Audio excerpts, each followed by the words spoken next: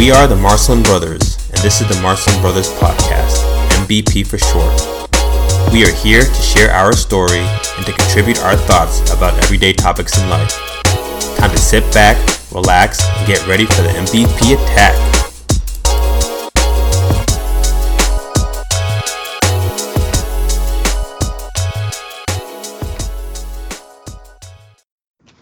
What's going on? What's going on? What's going on? Today is February 16th, 2019. And of course, if you are listening and you are viewing, you are now listening to the Marcelin Brothers Podcast. So we've got the trio, the three amigos, the Marcelin Brothers cubed. We are all here together.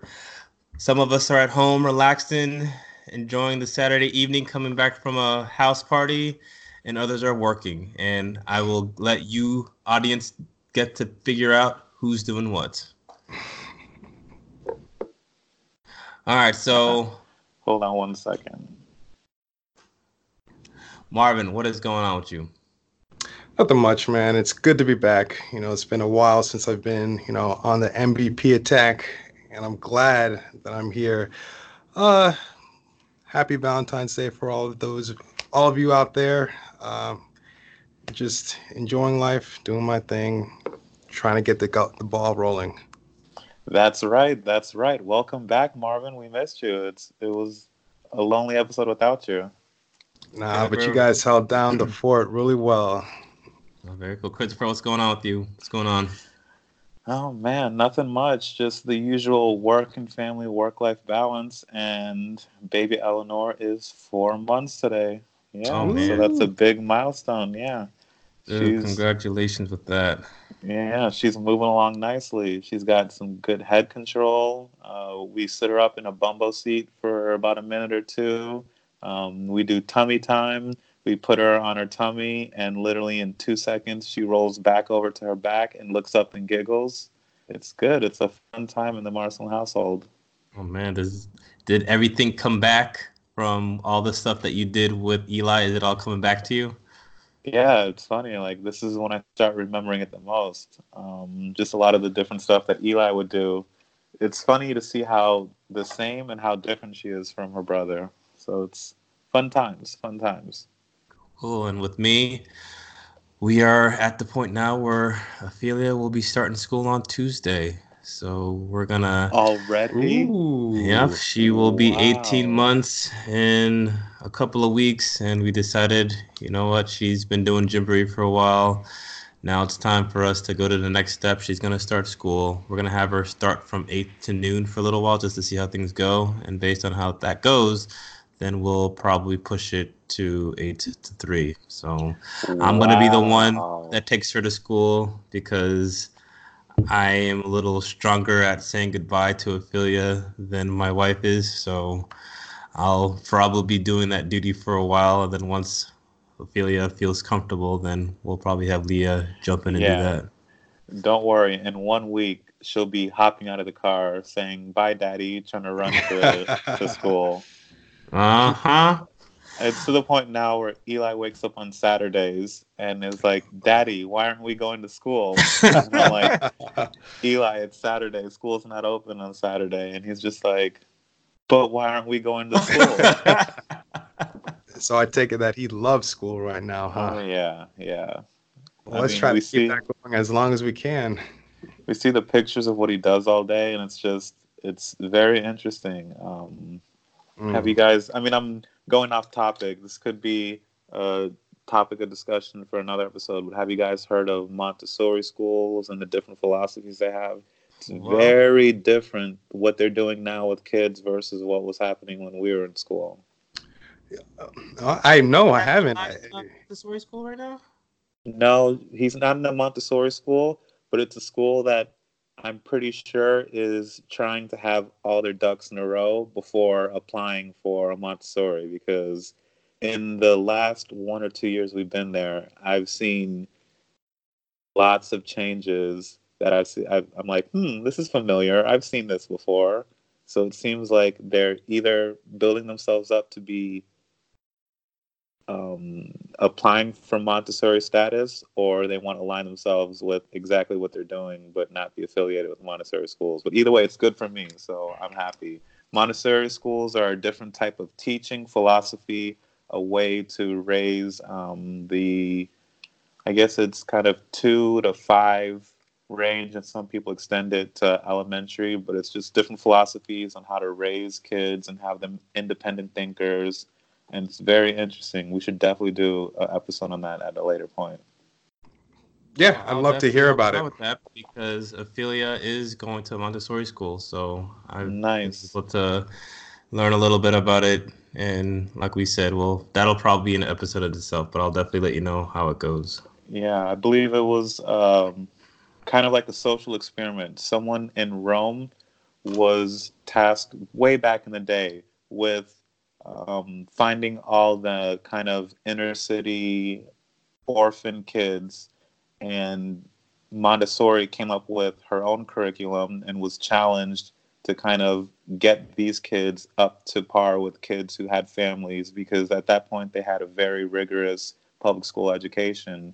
And with her philosophies and her teaching, she was able to catch these kids with no formal education up very quickly. And I think some of them even excelled to the point where it became kind of a way of thinking. If she can take someone so far back and have them caught up or ahead of kind of the elite children, it kind of changed the way that they were doing teaching. So she has very, very good core stuff. So good to learn about.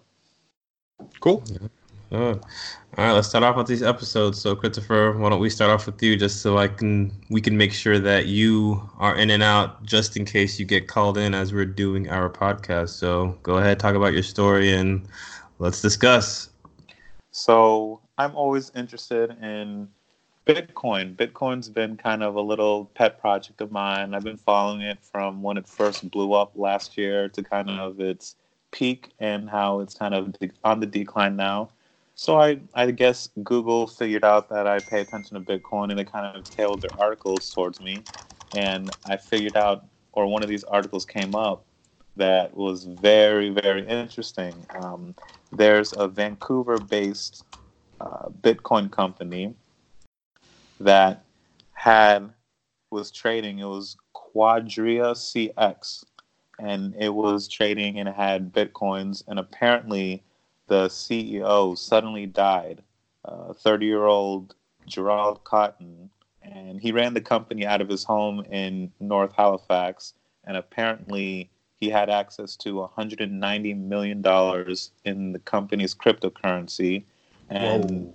what gets even stranger is he had it locked in his digital wallet that only he had access to, and he died, and now $190 million has gone missing because no one else apparently can access his secure crypto wallet. So it's a very odd position. It was an odd story. I clicked on the link, had to read about it some more, and just a lot of interesting things kind of are being taken from this topic. One is, how did that $190 million get into his personal cryptocurrency wallet? So there's a lot of controversy around this. They're saying that magically the company's money got sent to his kind of personal account, and then he all of a sudden had a sudden death at the age of 30. There's a lot of people claiming that he faked his death and disappeared with $190 million. So that's also being under investigation. That's one point. And it brings us to kind of a different topic, or another thing to think about is what's happening with the wife and the rest of the company. So right now, obviously the company is being taken to court. All of the shareholders are demanding that they be refunded, they get their money back. And apparently, I guess the company is liquidating assets left and right to try to meet its bills. And I guess now it even came to the point where the wife is having to liquidate some personal assets to help meet some of the demand of what's going on in the business world as far as the shareholders demanding their money. And it kind of leads you to the interesting point of finances and how we plan for untimely death. I mean, death is something that's always around. I mean, death and taxes are the two things that's promised to us. And this is a prime example of what happens when the sole finance person who's in charge of the finances passes away.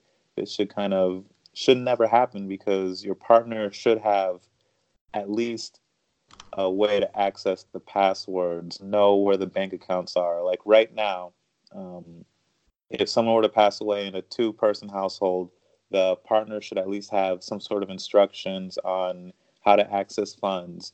Do they even know which bank you use? Do they have the username and login to the bank account if they have to withdraw money? Do they know where the checkbook is?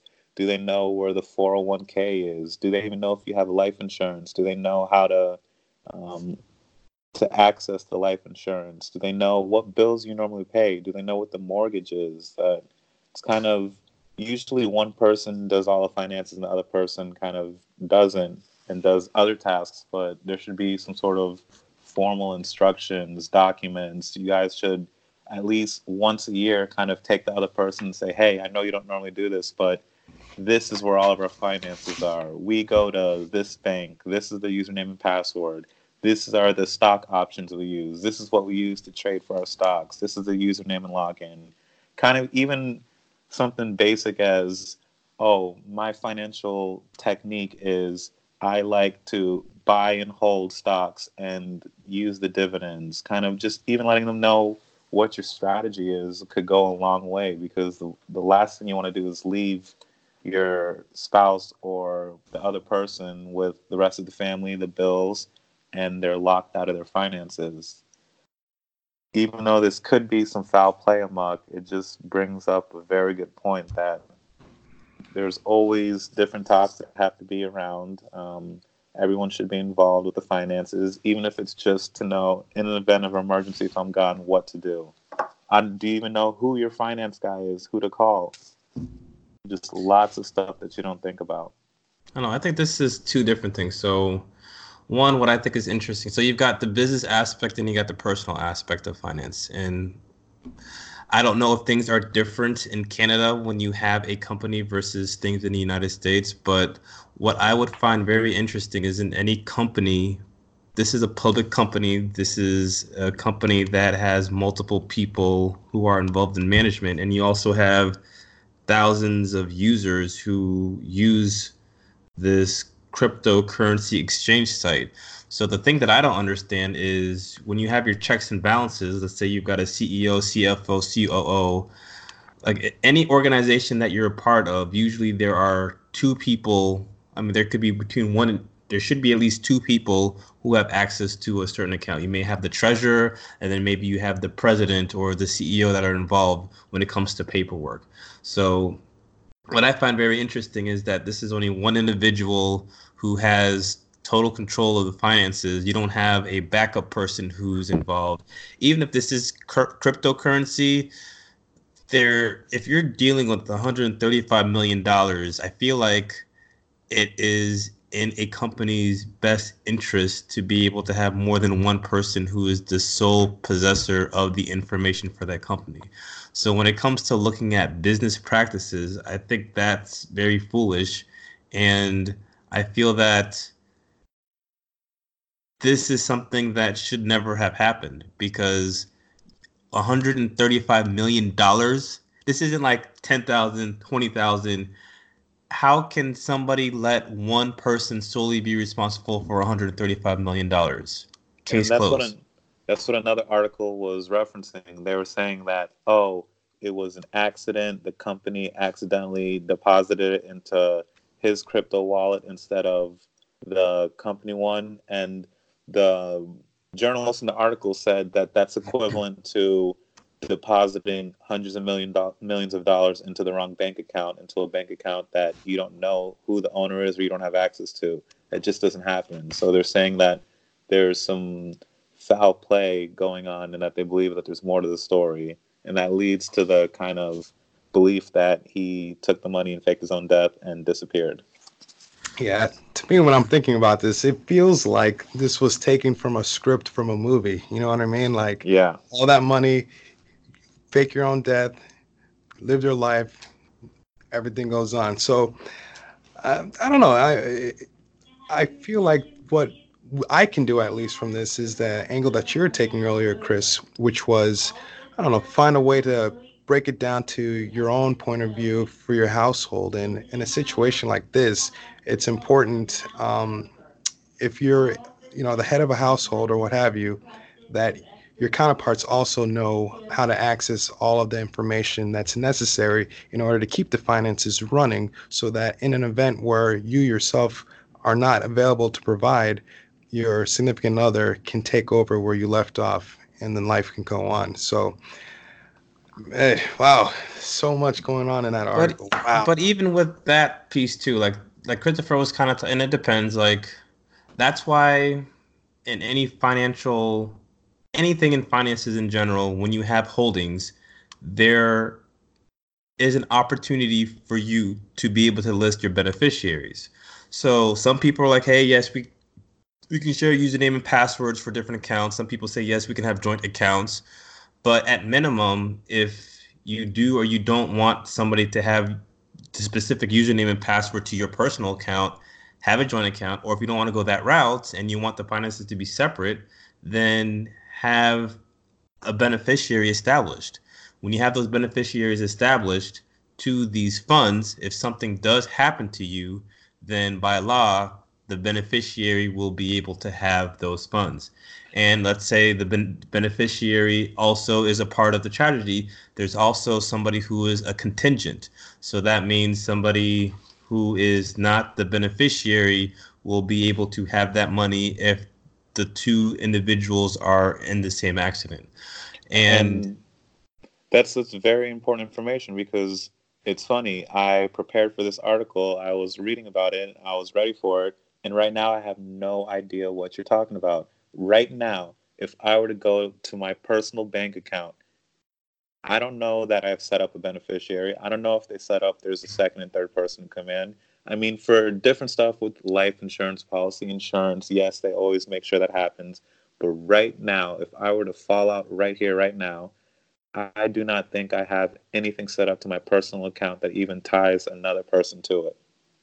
So that's good stuff to look at, because if you have a and joint, I've never heard of it before. No one's even mentioned this to me before. I mean, right now you're saying that it makes sense, but this guy was 30 years old. These are young people that you're not thinking about this happening. So definitely, I have no idea, for me at least. So that's good homework for all of us. Then when you get back, this doesn't have to be just your 401k. This is your retirement stuff. This is your any checking account that you have. There is a place where you can designate for beneficiaries and contingencies based on what goes on with you.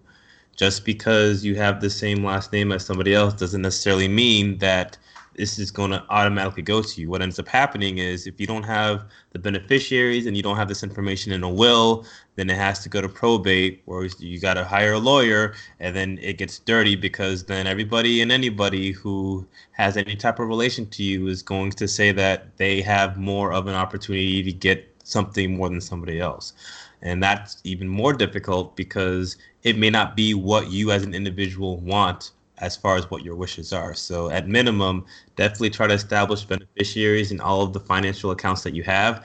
Worst case scenario, something does happen to you, your beneficiary can then hire somebody, an accountant, a finance advisor, to help he or she figure things out once that money goes to that beneficiary contingency. So yes, it's good to know the plan, but at the same time, if you are not the finance person and you have, yes, you may know that the plan is, growth stock mutual funds, spread upon index fund following the S&P 500. But if you don't understand that, that doesn't necessarily mean that you as an individual should follow that same plan, because you should be comfortable in what you put your finances in. So worst case scenario, have a contingency plan, have that beneficiary, get that money. And then the advice that you give your counterpart is, if anything happens to me, just find a financial advisor and invest in the way that you feel the most comfortable with that financial advisor. All right, Marvin, what's your article? All right, so my article is going to go back to pseudo politics, of course, without me necessarily picking one side or another. I just want to report the breaking news, what has gone on. So just recently, Trump declares the national emergency to fund the border wall. So this is the saga that we've been following for, the past couple of months, actually. And it seems like we're seeing a definitive way that Trump is going to go about to get what he wants. So, battling with one branch of government and opening in a new confrontation with another, President Donald Trump declared a national emergency Friday to fulfill his pledge to construct a wall along the U.S.-Mexico border. Bypassing Congress, which approved far less money for his proposed wall than he had sought, Trump said he'll use executive action to siphon billions of dollars from federal military construction and counter-drug efforts, rather, for the wall, the aide said. This move drew immediate bipartisan criticism on Capitol Hill and is expected to face rounds of legal challenges. The money in the bill for the border barriers was $1.4 billion. It's far below the $5.7 billion Trump insisted on, in which he needed in order to finance just a quarter of the more than 200 miles that he wanted built this year. And basically, to bridge that financial gap, Trump announced that he's going to be spending roughly $8 billion on border barriers, combining the money approved by Congress with funding he planned to repurpose through executive actions, including the national emergency. And the money would come from funds targeted for counter-drug efforts, military construction. However, aides would not immediately specify which military projects would be affected. So, it sounds like this wall is happening. I don't know what your take is, whether you think it's good or bad, but it looks like he's using all the tools in his toolbox to get this thing done. So what do you think? Go ahead, start off, Christopher. What do you think? Oh, I'm just wondering what the true motivations are behind this wall.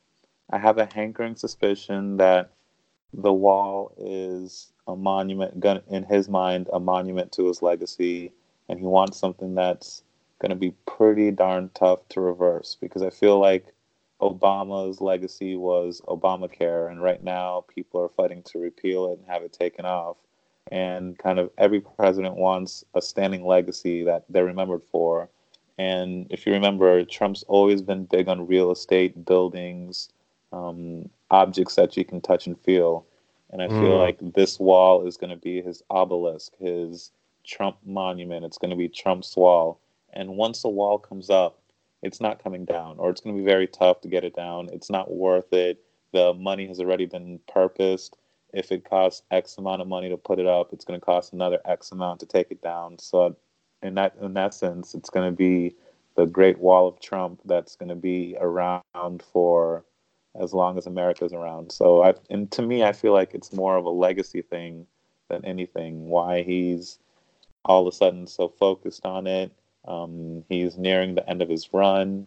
I can't speculate on if he's going to rerun, if he even thinks he has the ability to be reelected. I think he's thinking right now, I want to leave my legacy. And I think this is more about legacy than anything. That's just my opinion on it. Fascinating. What about you, Junior? It's I'm trying to understand, and I don't know much about, the clause of declaring something national emergency. And when you do declare something in a national emergency, does that mean that, as the president, you can do whatever you want? So I need to do more research when it comes to that, but does that mean you have 100% power to do whatever you want to do because you declare it as a national emergency? So if I say, for instance, that I feel that there is global warming around the world, so because of that, I declare it as a national emergency. So does that mean I get to go and move the White House from Washington, D.C. to Alaska because Alaska has the least threat of global warming So then I am going to move the White House there. And again, I'm just I don't know how it works and what it does. Or, hey, I feel that the White House needs to have more protection. So instead of having 100 Secret Servicemen, I want 1 million Secret Servicemen because that's a national security threat, because that's my life and I need more people to guard myself. So I don't know how it works, and I don't know, when you do establish something as national emergency, does that mean that you get whatever you want without having to worry about Congress? Because usually you've got your checks and balances, you've got your legislative branch, you've got your judicial branch, and then you got your executive branch. And if any one side is out of line, you've got two other sides that can check that side. So when it comes to something like this, is it something that's constitutionally allowed to do? Is there precedence behind it? Does it depend on what the national emergency is? Or do you get to do whatever you want to do because you declare it as a national emergency? So I think that's interesting.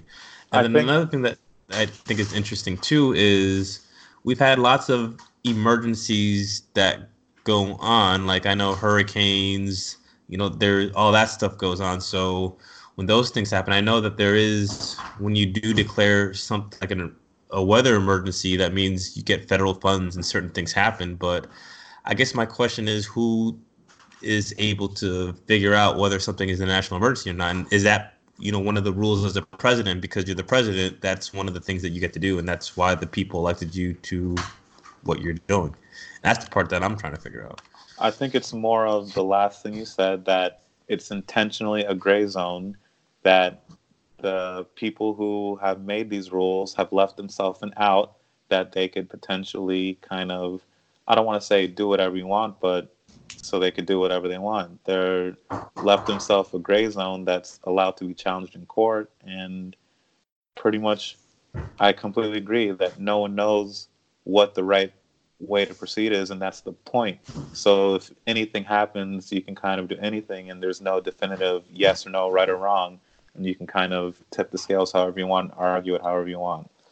So I believe it is left to user discretion, and that's why the whole point, the sanctity of electing a president, is to elect someone who's going to use these powers for the greater good and use good judgment. So that's kind of the whole point of electing a president. And I do think they left it like this intentionally, so that whoever's president can use their judgment and have a way to get things done at any time.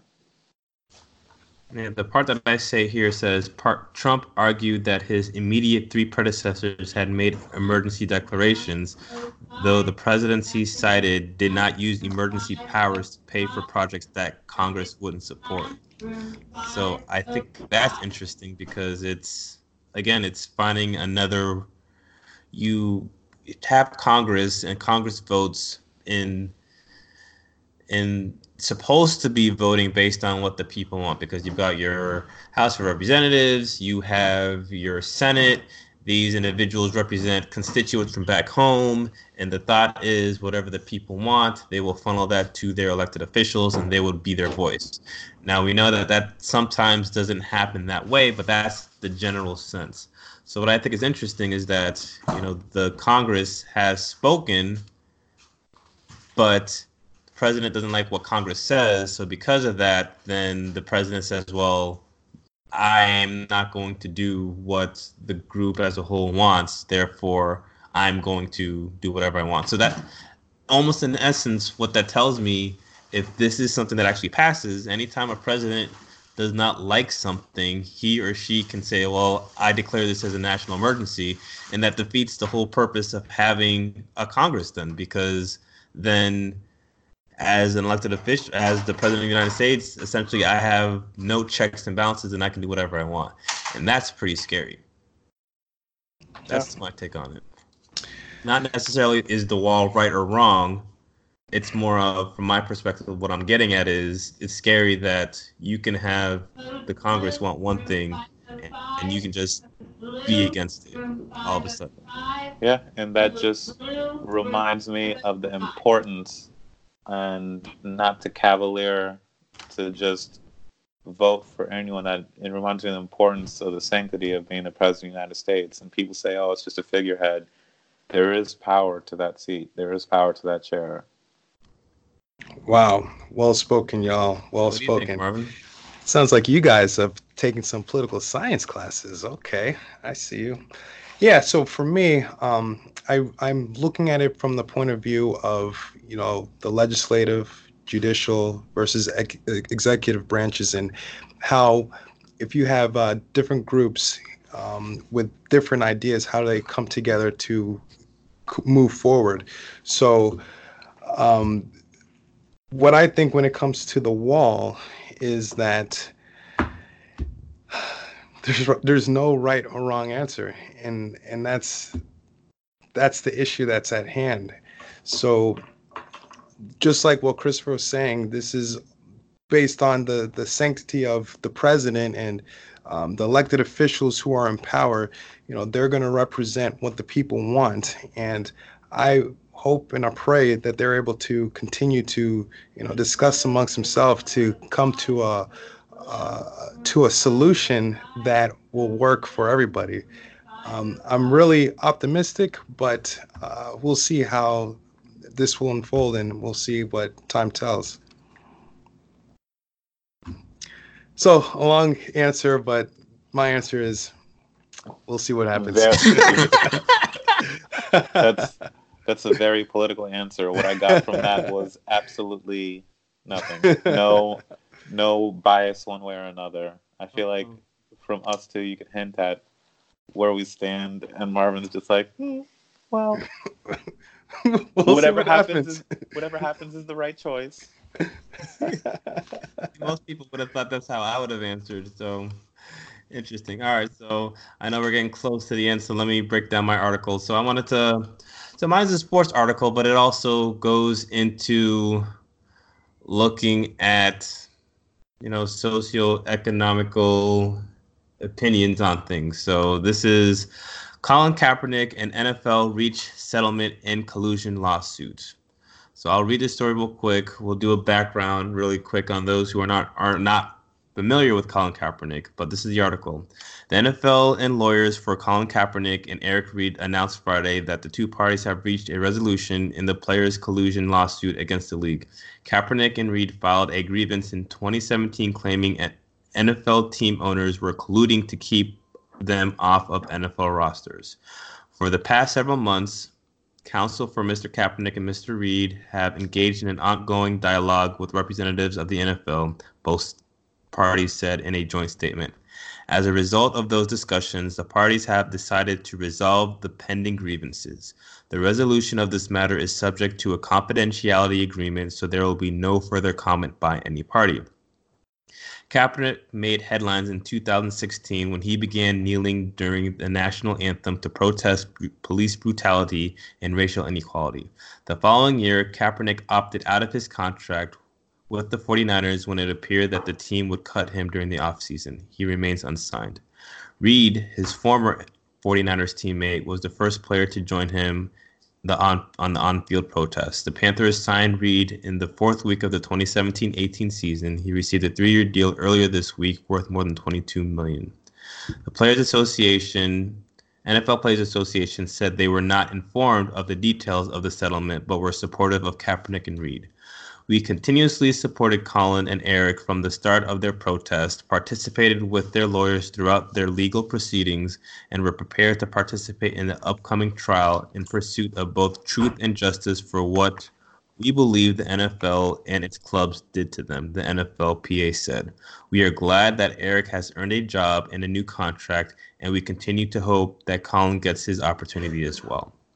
So let's go with Marvin first. Tell me your thoughts. Christopher, tell me your thoughts, and I'll kind of close. What do you think? Well, I'm glad that they came to some sort of agreement, but, I kind of want to see and hear, what that agreement entailed. I know a lot of people were, either rooting or against the situation at hand, but without knowing what the settlement, not necessarily like settlement for like money, but I want to know, did the NFL actually, come to agreement saying that, yeah, we did actually, lock you out, i.e., Kaepernick, or is Kaepernick just moving on because maybe he knows that he might actually get a spot on the job on a roster next year? I know that there was that new league. What is it called? The AAF. Yeah. That was kind of sort of trying to recruit Kaepernick to play for them, but he kind of turned them down. I guess his price tag was too high. So, does that also play a role as well? So I have a lot of questions, but for me, I kind of wished that this wasn't done behind closed doors, because I want to know, were his efforts successful? Who gets that win? Who knows? What do you think, Chris? It's a very, very, very, very, very, very, very, very, very, very interesting situation. Lots of opinions, lots of things back and forth. It's hard to prove anything because it's just the overall way things went down. Very tough to prove anything. I mean, at the end of the day, it's all hearsay. It's all your opinion, all what you think happened. Was Colin Kaepernick playing at his prime when all of this happened? He wasn't at his prime. He's starting to fall off. Was he physically good enough to be the starter of the 49ers? Was he physically good enough to be the backup? Did it come down to he was calling a lot of attention to himself, and was one of those things where he's calling a lot of attention to himself, and at that point he wasn't really worth being a backup on a team? So it's tough to say. Were the NFL owners actively blocking him from being on the team, or was it kind of a situation where he was meh as a backup, and me as owner, am I going to pick this guy up and all the baggage that he brings just to be a satisfactory backup? Tough to tell. I do believe some owners actively wanted to keep him out, but you can't prove who. And I do believe he was not performing at a level to where people would be like, hey, I want this guy on my team regardless of all the drama he's bringing with him. Would he have been good enough to be a backup if he had no drama with him? It's tough to say, because that was kind of right when his performance was teetering. If he was at the prime of his career in the 49ers and this was happening, you can say without a doubt, yes, they were actively keeping him out of the NFL. They were going out of their way. But it's kind of one of those things where his performance was teetering. Other people were at the same status as him, position-wise, getting the job done, but without drama. So, I mean, as an owner, I could see if I have two guys who are performing exactly the same, one guy is going to get me on ESPN for negative reasons, the other one's not. I'm going to go with the guy who's not going to get me in the hot seat. So it's tough to say. Were they actively boxing him out, or was it just meh? You could have been a backup in the league, but it wasn't worth all the attention that he brought with him. Even though I do believe some people actively were trying to keep him out. So it's tough to say. And then now, since there's a shroud of secrecy around whatever they settled on, will we ever know? It's tough to say. I guess for me, so I kind of wish also that it didn't get to the settlement point, because, for Colin Kaepernick, he felt so strongly about his cause for kneeling. And with that, he was willing, he knew what he was getting himself into. And I think for him, he was very proud that he was able to bring light into such a topics of police brutality. So I guess for me, I wish I was also in the room with the NFL when they came to this arrangement, because it must have been some huge dollar amount. Everybody has a price, I think.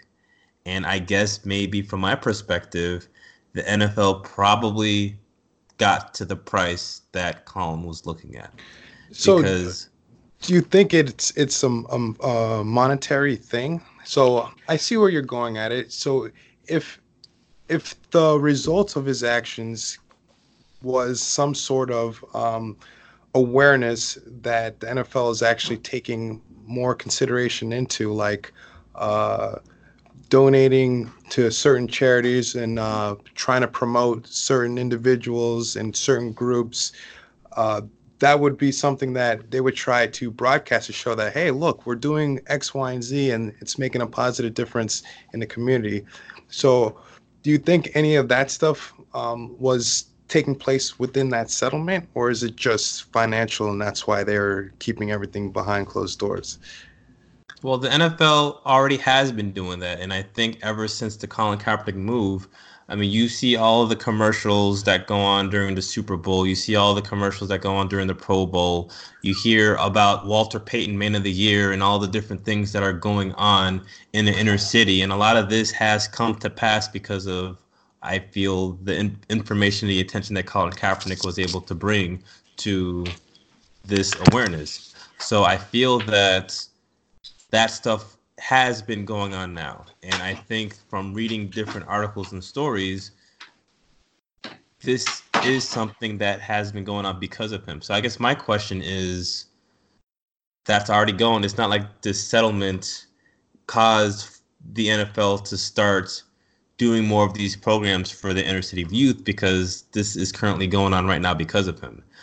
For me, it's, again, I wish I knew what he was thinking. And again, we're never going to know, because part of the settlement is that they have there's a clause where they can't say anything. So for me, that's why I kind of come to the conclusion where it must have been some sort of huge, the money, whatever dollar amount, the NFL must have gotten to it. Because if they didn't do this, eventually they would have gone to court. When you go to court, then you get subpoenaed. When you get subpoenaed, you get records of everything that was going on behind the scenes. And I'm sure the NFL did not want for Roger Goodell to be to that point. Yeah. So I feel that the NFL is a very, very, it's one of the biggest empires you have in the world. Right. With all the viewers, with the sponsorships, it's America's game. And I think with all that stuff, there must have been a huge dollar amount, because the NFL had everything to lose. The longer Colin Kaepernick kept on going and going and going, I feel like the more his cause would have kept on going and going and going. But now it stops. And we don't get to see if he was right or if he was wrong.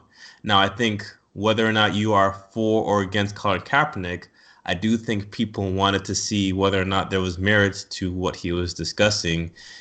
Whether, yes, he was telling the truth, or not, yes, he was telling the truth, but yes, there was collusion against him, or no, there really wasn't collusion against him. But now we never get to see that. And that's the part that I wish we would have been able to see it. So one way or the other, it would have been able to put to bed what was going on. So with that being said, if something were to happen again, there isn't any rule that is going to be made that says yes you can or yes you can't, because nobody has been found guilty or not guilty of anything. So I just think that's very interesting, and I'm very curious from the perspective of Colin's lawyers. You know, they must have felt strongly enough to have him say, yes, let's settle this and move on. So that's kind of my take. Well, in the end, Mr. Reed, he's still playing. He's on another team now, and hopefully Colin will be able to play as well. What I think is interesting too, just before we wrap it up, is Christopher brought up a good point. You know, he might have been good enough to play, but maybe an NFL team would not want to have him on the team, not necessarily because all the owners say, no, let's get him out of the league, but maybe it's like what Christopher said. Maybe, he may be a hair better, but if we're not going to win the Super Bowl, is it worth having all the potential negative publicity if we're not going to make the Super Bowl anyways?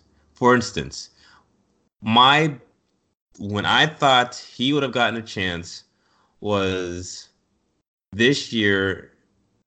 The Washington Redskins had a quarterback, Alex Smith. They were going to the playoffs, they're doing well, and then all of a sudden he hurt his leg. And this is like maybe week 11, 12. They're kind of in the playoff hunt. But they bring in Mark Sanchez. Butt fumble. Right. So you're telling me that butt fumble is better than Colin Kaepernick? Absolutely not.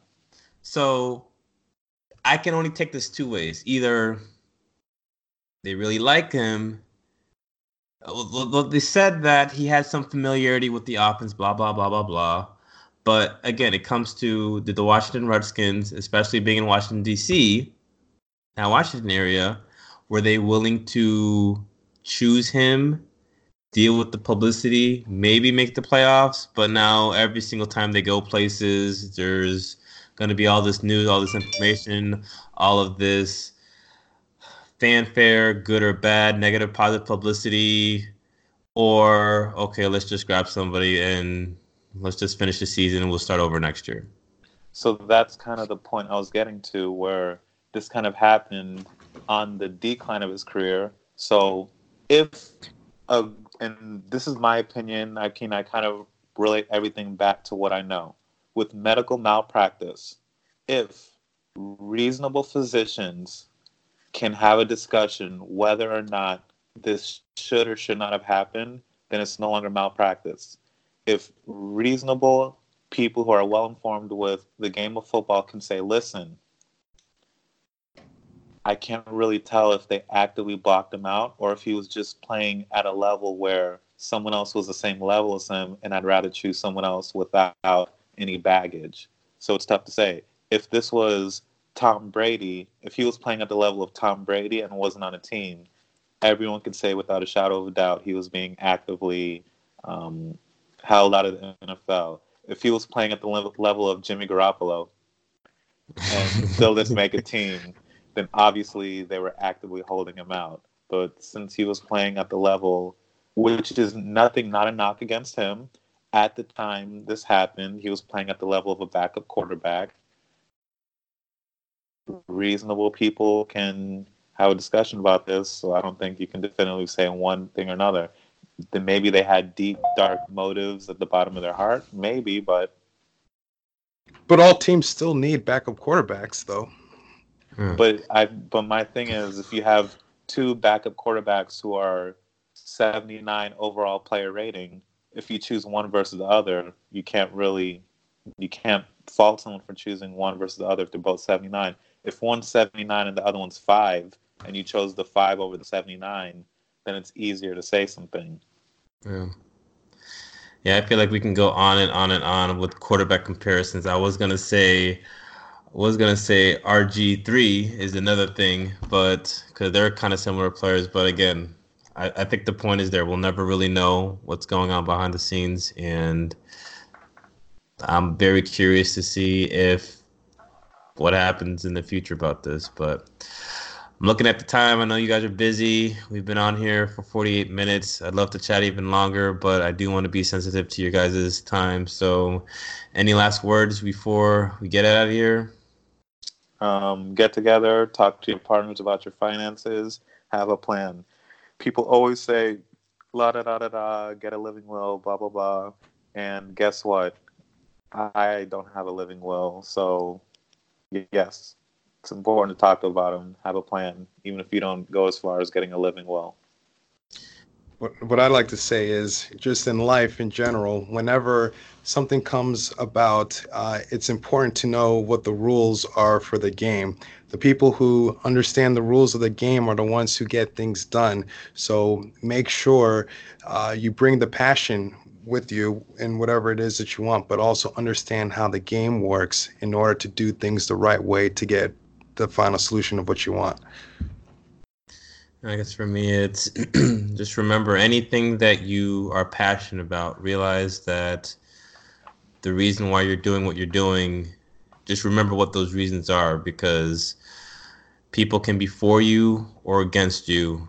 But at the end of the day, as long as you feel like what you're doing is right and you're doing it because of what you wanted to do it, just keep that in mind as you're going through whatever trials and tribulations you're going through. And, everybody does have a price. So, it's very easy to make an opinion when you don't have all the information. And sometimes you just have to live with the decision that you make and move forward with it. So that being said, we have done another episode. Thank you guys. Get back to work. I'll see you later tomorrow, Christopher. Marvin, we'll keep in touch. We still got to catch up about how the party went, and I'll talk to you guys later. All right. All right. Have a good one.